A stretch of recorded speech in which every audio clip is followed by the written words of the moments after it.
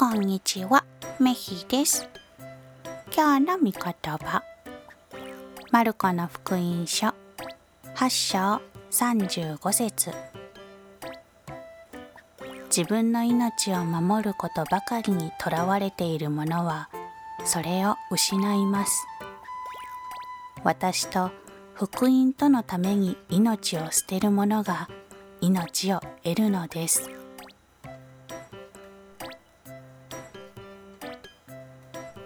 今日もイエス様を思う一日となりますように。